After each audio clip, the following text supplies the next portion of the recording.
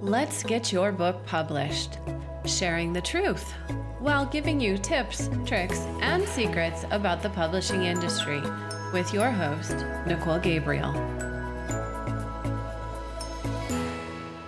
Hey guys, Nicole Gabriel here. Well, we found out we're inside a bit longer than a few days. How much journaling have you been doing? How much deep thinking or meditating have you been doing? What have you accomplished in all things self-growth or new business initiatives? If you're any kind of entrepreneur, you know this time is a tremendous gift, an opportunity to get ahead. For me, I've made tremendous steps forward in my business in this time, and I'm truly excited about it. But when it comes to producing a podcast as a regular part of your communication during a worldwide pandemic, it's almost impossible to know where to start gabbing.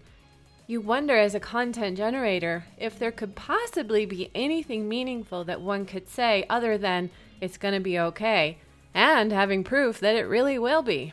So, if you generate content without heart and compassion, you might be viewed as cold and not focused on the global issues affecting us all. So rather than tell you what I think you need to know about something I'm no expert in, I guess it'll be best to lead in what I do know. So here's where it becomes a bit challenging for me. I'm a spiritually connected medicine woman who happens to be curious about a lot of things. I think a good author really has to be. A good medicine healer or spiritual teacher also has to be. We pay attention to rhythms and ebbs and flows. We are learning how to relate, how to communicate what we experience from our own unique set of eyes. Like all good artists, we bring to the surface all issues we are facing personally and collectively. History is preserved in all the arts.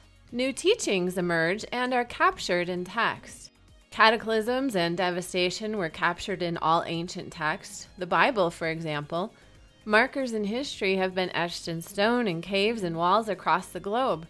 Places like Stonehenge, Machu Picchu, and the Mayan ruins, all markers of history.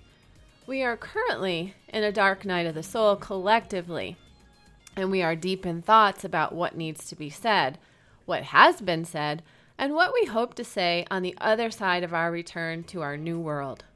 I have seen visions in my meditations, felt recent earthquakes in my body prior to them occurring.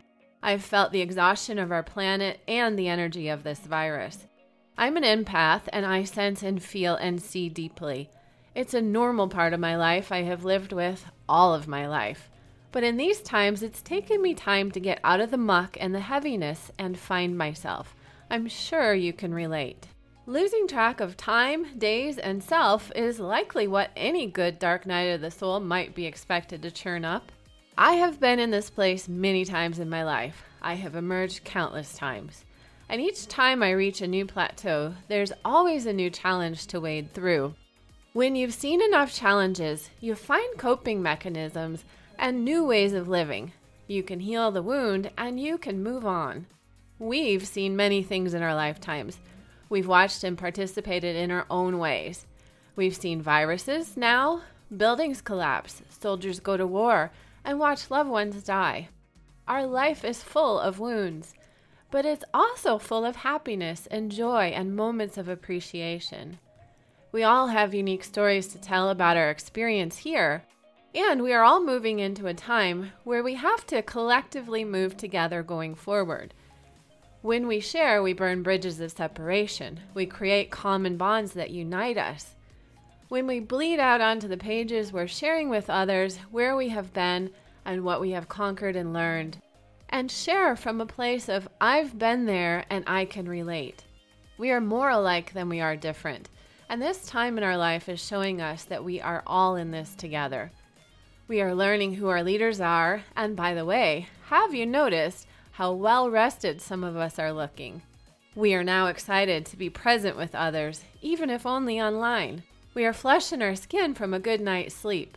We have had time to get laser focused on our career, read a book, journal, and research online. We are ripe for a new world. We are going to come out of the gates much like a cow that has been locked in a milking barn its whole life and is seeing a green pasture for the first time. What is it that you've learned? What have you conquered? And what have you contemplated in your time behind closed doors of this quarantine? How have you grown? What has been realized?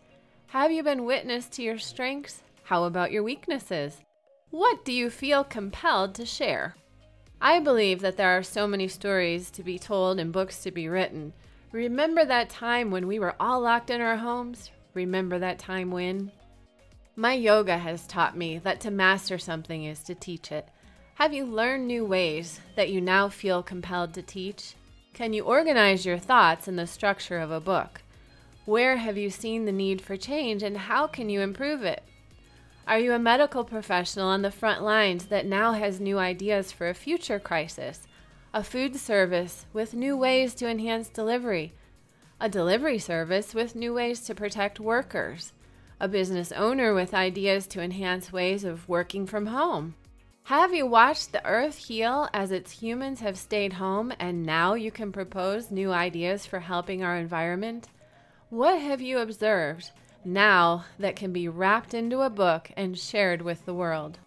And better yet, how can you use a book to share ideas and concepts and parlay it into a training program that can be shared and implemented online in classes or webinars? What is your social responsibility for this new world we are about to be birthed into?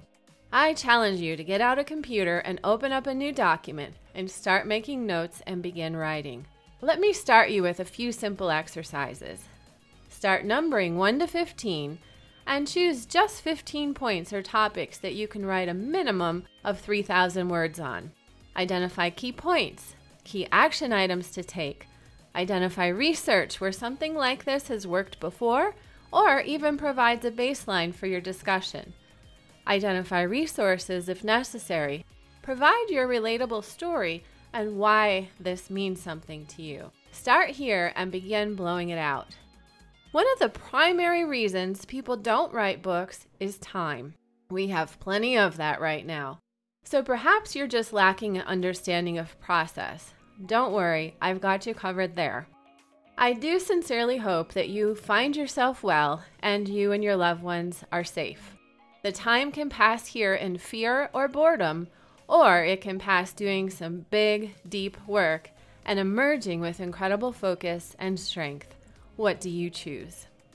I'm wishing you peace, love, light, and many blessings. We will get through this and become so much stronger on the other side. Personally, I'm excited to see what we're giving birth to. Check out our online book publishing program. Join our email list or earn a great income by signing up for our affiliate referral program over on our letsgetyourbookpublished.com page.